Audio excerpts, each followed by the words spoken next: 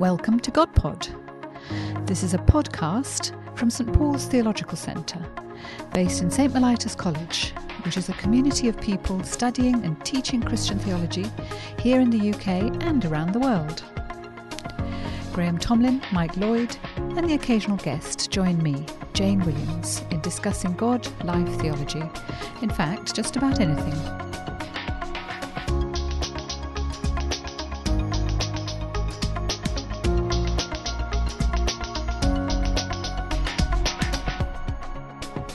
Well, hello and welcome to GodPod. Welcome back to those of you who have listened to lots of GodPods before. Welcome for the first time for those of you for whom this is your first exposure to GodPod. And we are here again for our theological discussion, and it's Graham Tomlin here, and we also have our usual home team, which is Jane. Hello. And Michael. Hello. Jane Williams and Michael Lloyd. And we have a guest today.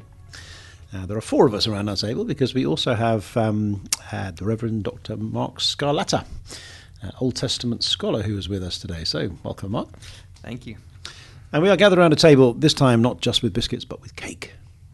And thank you to Roy Hill for that, who's somebody from Houston who has sponsored Houston, Texas. This is something we want to encourage around the world. Definitely do. Sponsoring cake, absolutely. Well, cake for us, at least. Yes, not cake generically. Just It is, exactly. So there's a very nice chocolate cake, which is gradually being eaten as we make our way through the GodPod. So if someone goes silent for a while, it's probably because they are munching through their bit of chocolate cake. And otherwise it might be a convenient excuse for not being able to think of anything intelligent to say. Or they've dozed off or something like that. Although intelligent is not what we always aim for, is it? So, Well, we aim at it. Whether we hit it or not. That's not what I've been doing. Now she tells us.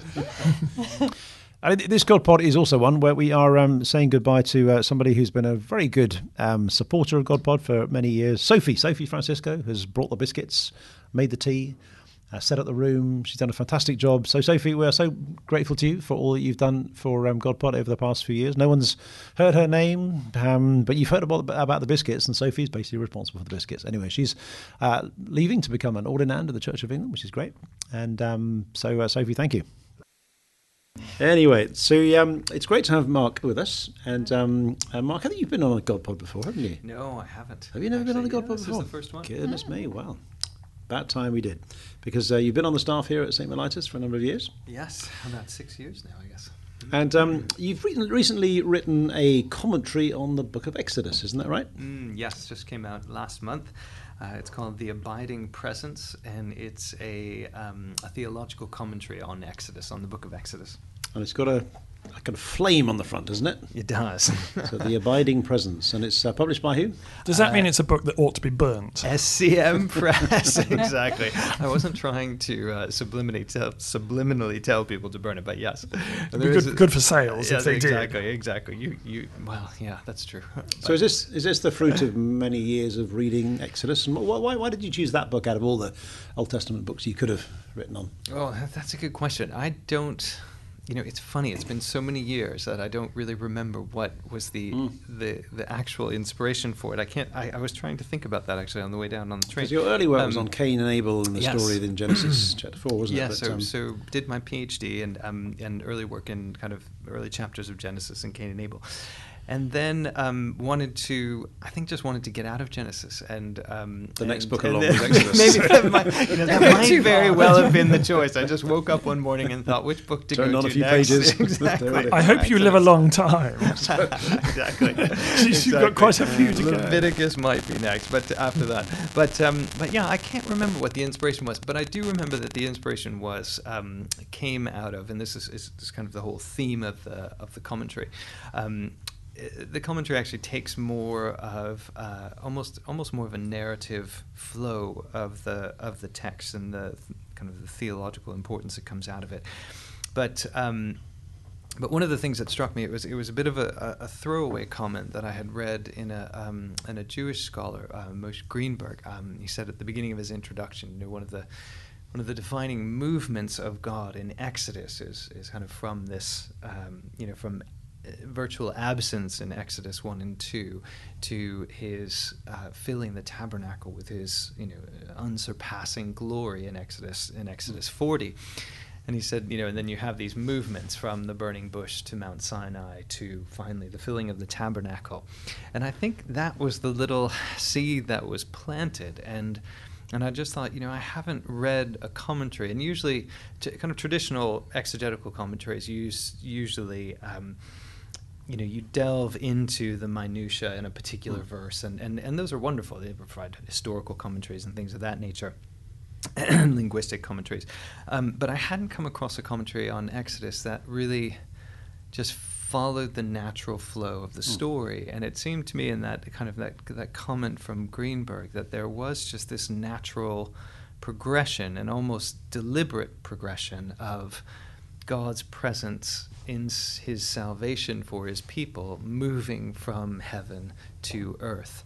And actually by the end of the Exodus commentary, I thought, this is not just an Old Testament movement. This is a movement that sets a type or a pattern for how God works in the world. That his movement of salvation has always been from heaven to earth, and then ultimately in the incarnation, ultimately in the end in Revelation, God coming back when the heavens and earth will be joined and renewed. And so I wanted to do something.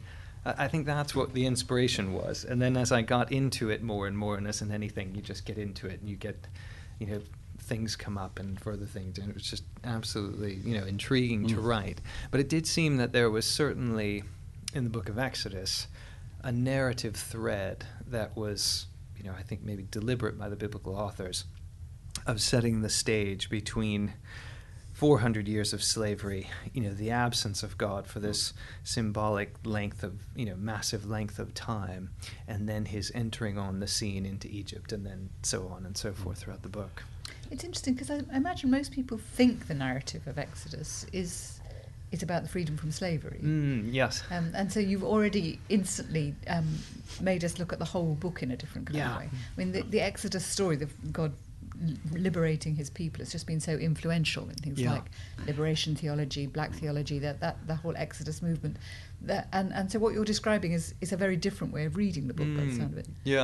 And it's not to diminish the notion of liberation. I mean, I think that's obviously a huge part of Exodus. But that's just a very limited part. It really is. I can't remember who was the scholar I read. I can't take credit for this myself, but I thought it was a brilliant commentary on when you get to Exodus 15 and the Israelites have gone out of the sea, and Moses sings his song. And in Old Testament scholarship, it's thought to be one of the oldest pieces of scripture. And it's this song of praise, a song of kind of just praise for the God who redeems his people, God the warrior God, and all these things. And he looked at the first 15 chapters and said, the first 15 chapters are really like a lament psalm. They start with, my God, why have you forsaken me? And then God intervenes, you have a change in the movement, and then they end in kind of this unfettered praise.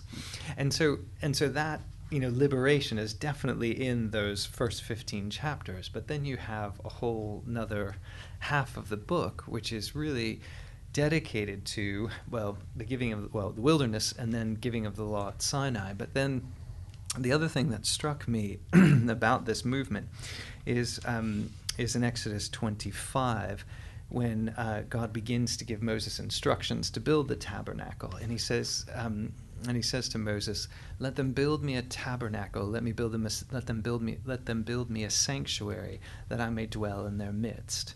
And so again, you see this progressive movement of God from from the response in Egypt and the plagues against Pharaoh, to his coming down and this theophany and his revelation at Sinai, to this saying, I want to abide in the heart of my people, my covenant people, and I want to be in this intimate relationship, and to do so, you'll have to create for me kind of my home, which will kind of be a shadow or a template of my heavenly throne room.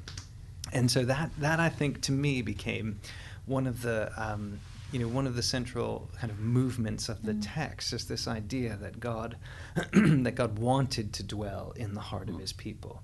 And again, I think all the types for the incarnation, keep coming out. And I think that was the other thing about the commentary is as I got into it, at the end of each chapter, there's a little section on kind of New Testament engagement, and it's at a fairly surfacey level. I tried to be as good as I could about doing my New Testament scholarship, but I wasn't always as detailed probably as I needed to be. But what you see and what was kind of so outstanding, and maybe I think I knew this in the back of my head, is that when you read through the Gospels, every Gospel is essentially based on the Exodus. That everything that comes out in the Gospels this is a new Exodus in Christ. This is the new movement of God's salvation, and that movement from from heaven to earth, from the dwelling. John, especially John's prologue, the whole God tabernacling among us and the Son and those types of things. But just, throughout Christ's life.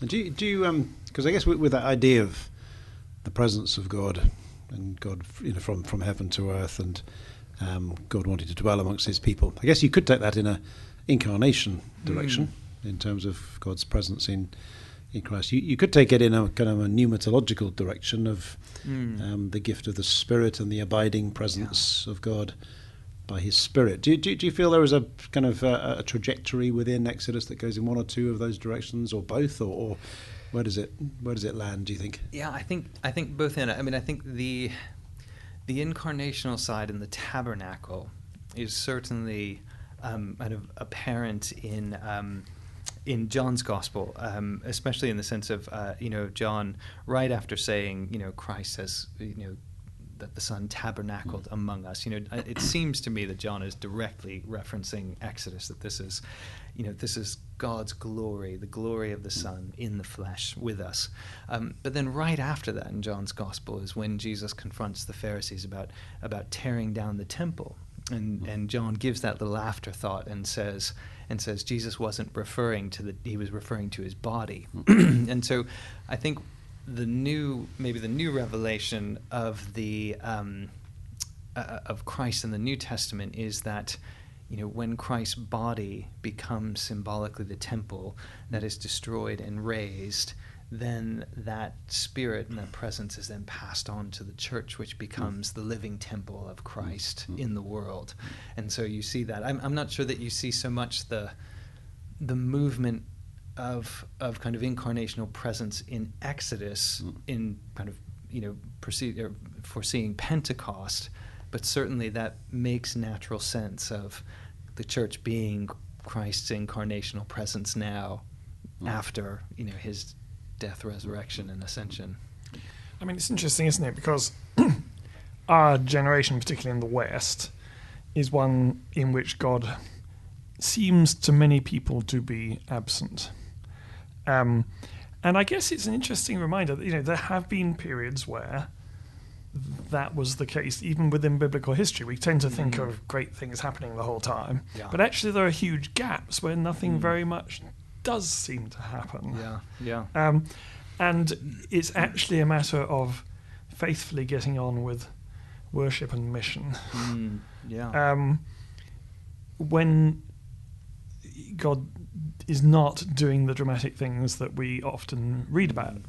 And I don't know whether Exodus helps in that process. I mean, it's so fascinating, because I think oftentimes we're programmed to think, I think even the Old Testament Jews were programmed to think that when something bad happens, or if God is not present, then we've done something wrong. And this is one of the things I think that drove the rabbis bonkers, was because there was no reason really given in the Old Testament for why God just disappeared for 400 years, essentially, and waited for so long, whilst his people were suffering, under such, oppression. And so, it is a fascinating, I mean, I think that alone is just a fascinating topic, because you get that in, certainly in the Psalms and the Psalms of lament of God hiding his face. I mean, there's a passage in Isaiah, I can't remember, I think it's Isaiah 42 or 53 or something, but where Isaiah says, "You are a God who hides himself."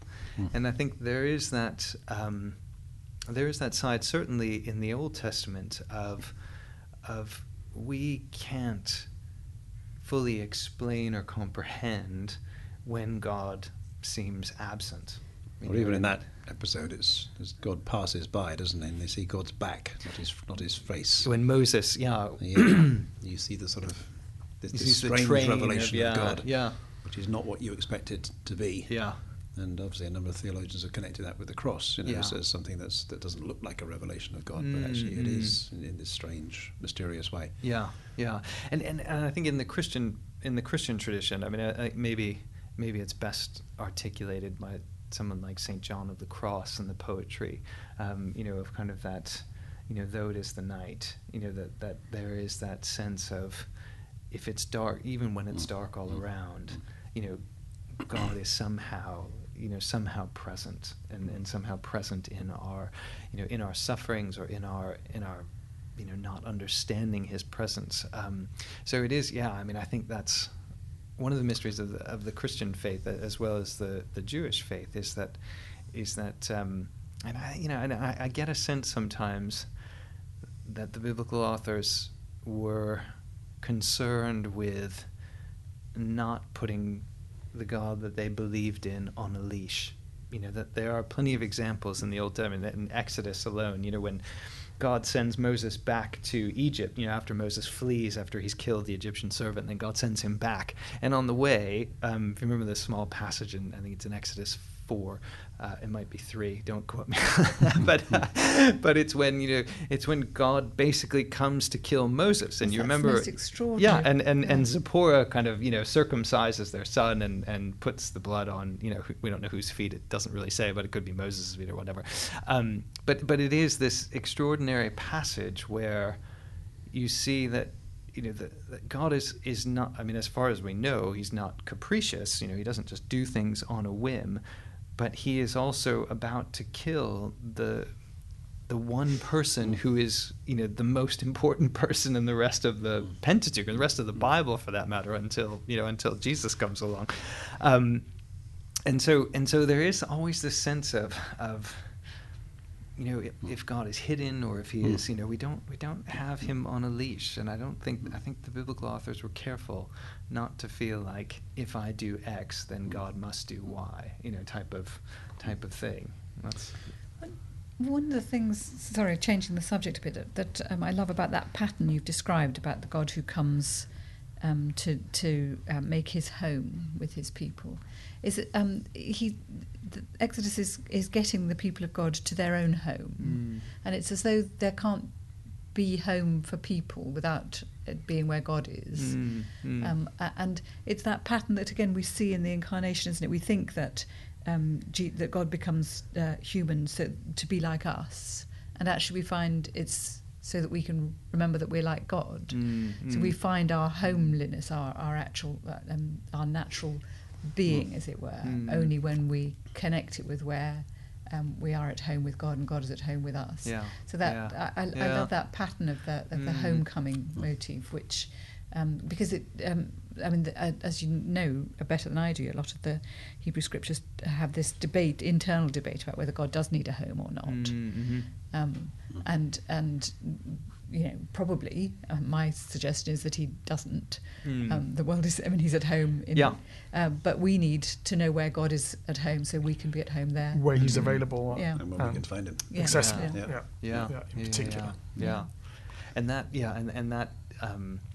comes out in when kind of Solomon's prayer, when he dedicates the temple and says, Lord, this is your temple, but we know you're that heaven is your throne and earth is your footstool. So it's kind of this, just as you said, this tension of we know God has localized his presence here in the temple, in the Holy of Holies, but yet it's not like we contain God in this little place. But it's also as if the universe was intended to be the temple. Yes. Yeah. The cosmic temple, exactly. And we screwed that up. And so we've done a lot of that. We start rebuilding small, just this building, and then it will, through being narrowed even further into the person of Yeah. Jesus, it then spreads out until, again, the whole cosmos is the temple. Yes, exactly. Because yeah. actually we can't stop God being at home with us.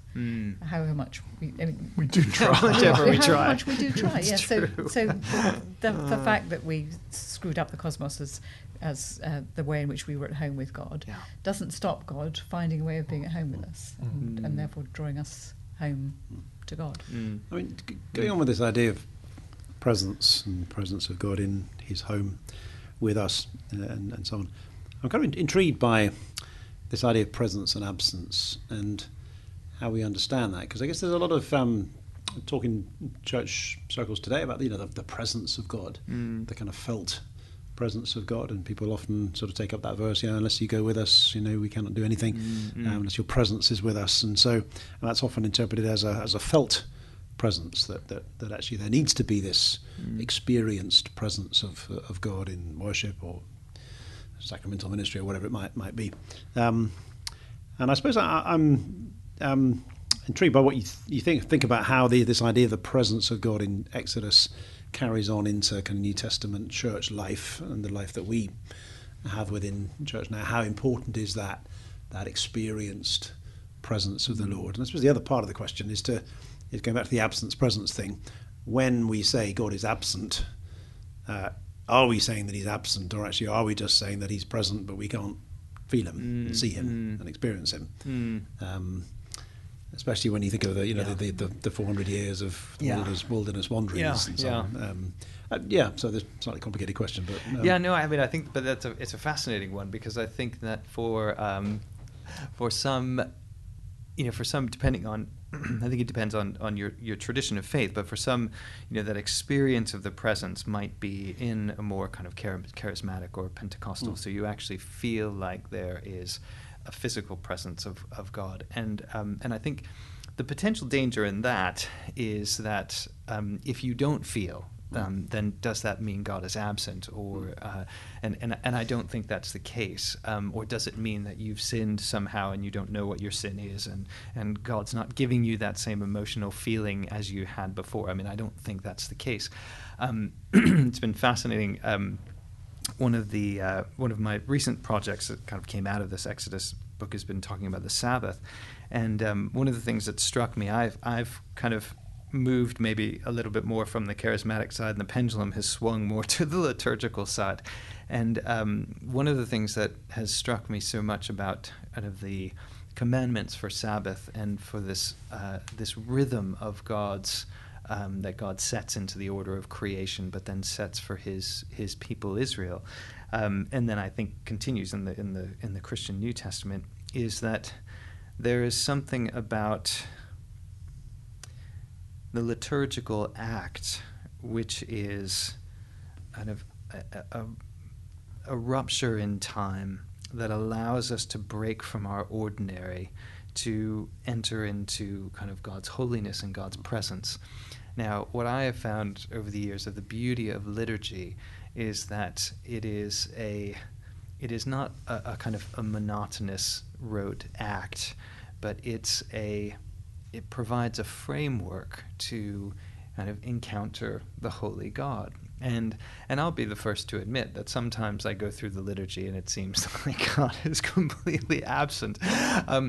But other times, and actually just this past Sunday when I was celebrating the Eucharist in my home church, there was an immense feeling of God's presence and the promise of his presence. And I think for me, also as a priest, one of the beauties of liturgy is that when we celebrate the Eucharist every Sunday, and when I go up to the table, whether I feel God there or not, and sometimes he does feel absent, the rehearsal of the liturgy and the saying and the remembering brings us back to this event, this Christ event where all of history changed and all of life changes, and we are present in that moment. And so I think that sometimes maybe it is our own feelings, sometimes maybe it is our own kind of something we're hiding in our own lives that is preventing us from being in God's presence. But oftentimes I think that God I think, Mike, you said this before, just calls us to faithfully move on and faithfully give him our allegiance. That that it's not a question of and I think something in the Old Testament that the love of God is not an emotion in the Old Testament in the Hebrew. It's about kind of covenant obedience. It's about faithfulness, allegiance to God by how you live. And prayer and liturgy are two of the ways that you are faithful in the waiting, isn't it? It's Job says, all the days of my hard labour I will wait for my renewal to come. Yeah. There's a hard labour involved sometimes. It's almost like when there isn't any rain, you dig the irrigation channels anyway, so that when the rain does come, it can do something and go somewhere and achieve something, accomplish something. Well, it strikes me it's not just a kind of a passive waiting, isn't it? Because there's also a kind of that sort of longing that you get throughout the longing, the seeking for the face of the Lord. Though there are times, and there will be times, when God's presence is not experienced and felt directly. It's not that you just sort of, well, that's tough. Let's get on with life. You constantly seek for it, and that doesn't mean that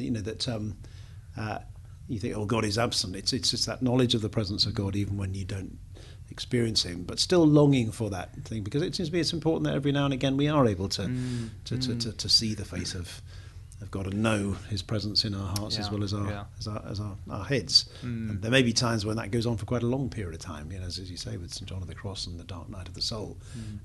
But God does graciously give us those experiences where we're able to sort of feel His presence as well as just to know it. But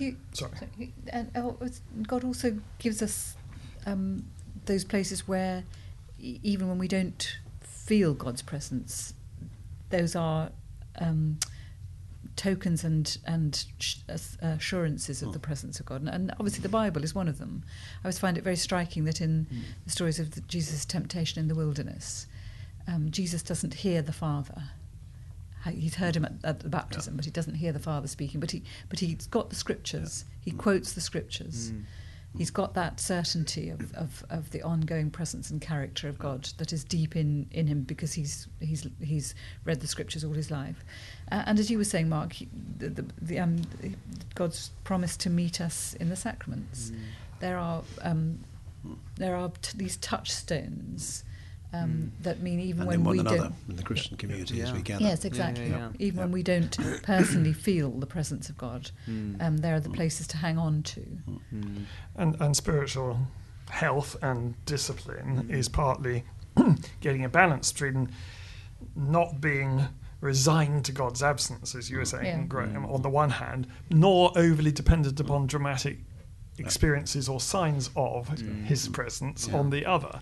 I remember going to a church once where the preacher said, if I didn't believe that revival was going to happen in my lifetime, I'd just give up. And I kind of thought, well, you've got to be, you probably, it may well not. That's right. and you've got to have Is he still alive? It's about faithfully getting on with it, longingly. And with expectancy. So that you don't think, oh, God is never going to act. I'm never going to feel the presence of God again. Well, I mean, wasn't that the big kind of the big splash when Mother Teresa's kind of memoirs came out, or her diaries or something? That she went through quite years a strong and sense years of the where absence of God. she had none of the consolations of the Spirit, and yet you look at her work and her faithful service and you think, oh my goodness, Yes. It's getting on with the job going on there. Well, just one last thing to touch on related to Exodus, which is actually is related to one of the questions that came in to us from Claire. You asked us a question about Sabbath and busyness, and obviously that's a theme within Exodus, and I suppose it relates also to the presence of God, doesn't it? Because Sabbath is the place where you cease your work and you seek the face of God and so on. Is there anything you'd say about the Sabbath in Exodus and its importance within that text, but also its importance for today? Yeah, for today. Well, you can buy my book whenever it comes out. read it on your I Sundays. am literally just finishing it up. But to give you a brief, This is a separate one. a This brief is not- summary. this is not the Exodus commentary. This is not the Exodus one. this This is a came Sabbath came book. out of Exodus. Written on a sabbatical, I hope. Yes, exactly. I think one of the most important stories about obviously you have the creation account of Genesis 1 and 2, and that kind of establishes God's rest on the seventh day. But one of the second most important stories, I think, surrounding the Sabbath rest is this picture of Israel in the wilderness in their tents. They've just been freed, they've been released from 400 years of slavery. And God says, I will give you a gift. And the gift is manna. The gift is this gift of food every day, that they will not have to kind of toil and labor to try to produce food in the wilderness, because they can't. But with the gift, always in the Old Testament, with the gift comes a command. And the command is that you will gather for 6 days. On the sixth day, God will provide double the amount. and then you won't gather. You'll cease on the seventh, just as God ceased at the end of creation. And then, of course, Israel disobeys, and somebody goes out and looks for manna on the seventh day, and God gets furious, and Moses says, "Go back to your tent." But the point is that in this almost this infant stage of this newborn nation, Israel has come up from the waters. They've been born out of Egypt as a new nation, and God is shaping them in the wilderness to trust Him, to follow His pattern of life. And one of the things that becomes so apparent in the book of Exodus, and then later in the biblical text, is that one of the most critical patterns of living for humanity, not just Israel, but for all of humanity, because it goes back to Genesis 1, is this pattern of 6 and 1. And it's this pattern of you do your work in the world, and then for one day you put down your tools, you put down your means for economic prosperity, your whatever it is you do in the world, and you cease, and you rest, and you enter into one of the things we remember from Genesis 2. God sanctifies and blesses time, this holiness of time. And so the Sabbath becomes this day of experiencing God in the holiness of time, but also experiencing, just as you said before, Graham, experiencing God through one another in the community of faith. That Sabbath is as much about family and friends and sitting around the table and celebrating in a day of rest, as it is about celebrating in the holy God who gave us this gift. Sabbath is not, it's not kind of rest in the sense of, oh, I'm so exhausted, I need a rest, so that I can go back to work again the following day. Yes. It's almost the other way around. The point of working is so that on the Sabbath you can offer it back to God, and you can rejoice and enjoy and celebrate. Yeah. So the Sabbath is the kind of culmination of everything that goes on, rather than a rest in order to do the thing that really matters, which is to work hard and produce stuff and so on. Yeah. And has it impacted how you live your life doing this work on Sabbath? Completely. Really? Yeah. No, it really has. I have a little church in Cambridge that I oversee, and then of course work here full time at the college, and. For me, I have to kind of take my Sabbath on Saturday. So I actually follow the Jewish Sabbath, because Friday evening to Saturday evening is the only time that I can have like a moment of rest. Sunday is a day of celebration. It's a day of worship. Yeah. It's the Lord's Day, but it's still kind of, as a priest, it still feels sometimes a bit like work.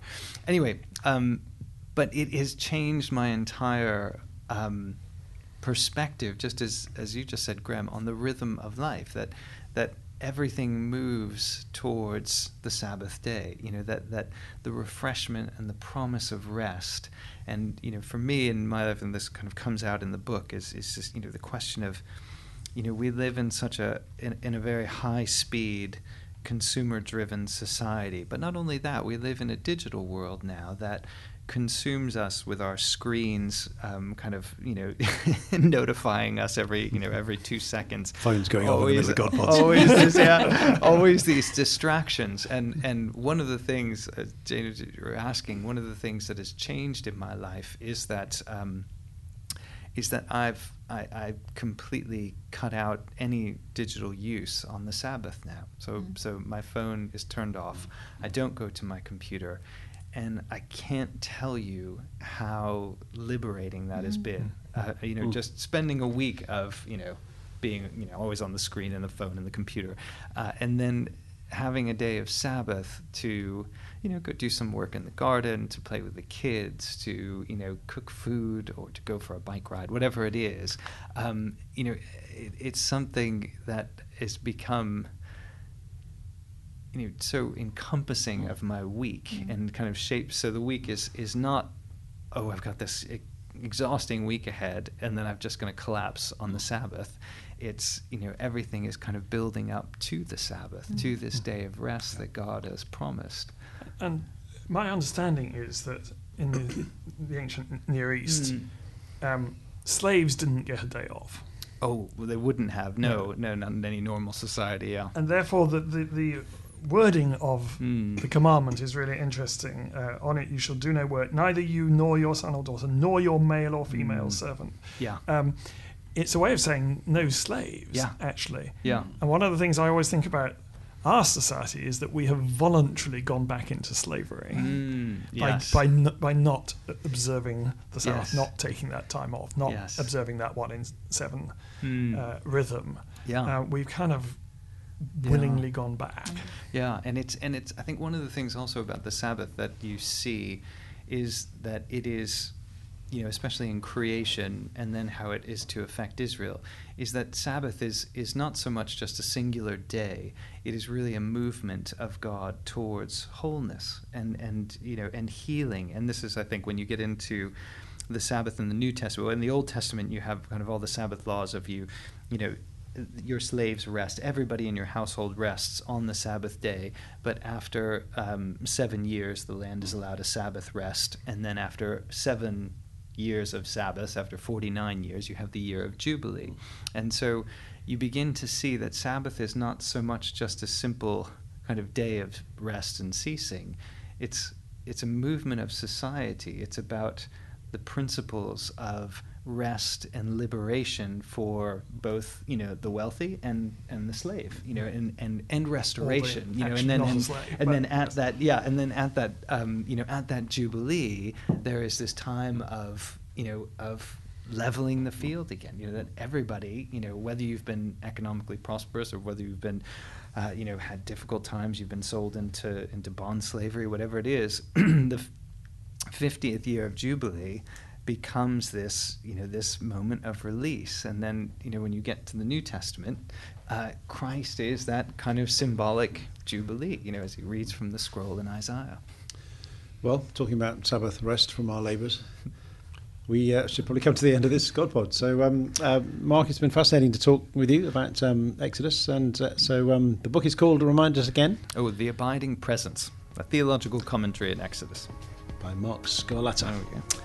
And so, Mark, it's been great to have you with us. Yeah, and thank you, as always, to Michael and to Jane. Pleasure. And to Roy for the cake. Thank you, Roy. That's right. Yes, we will dig into a bit more cake when we finish. But that's it for this GodPod, and hopefully we'll see you again, or hear from you, or you will hear from us next time around. Thank you very much.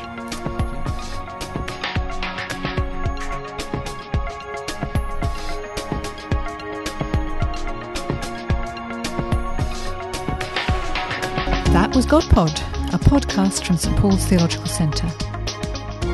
If you want to send us a question, just email it to godpod@htb.org. We can't promise to answer all the questions you send in, but we'll certainly try.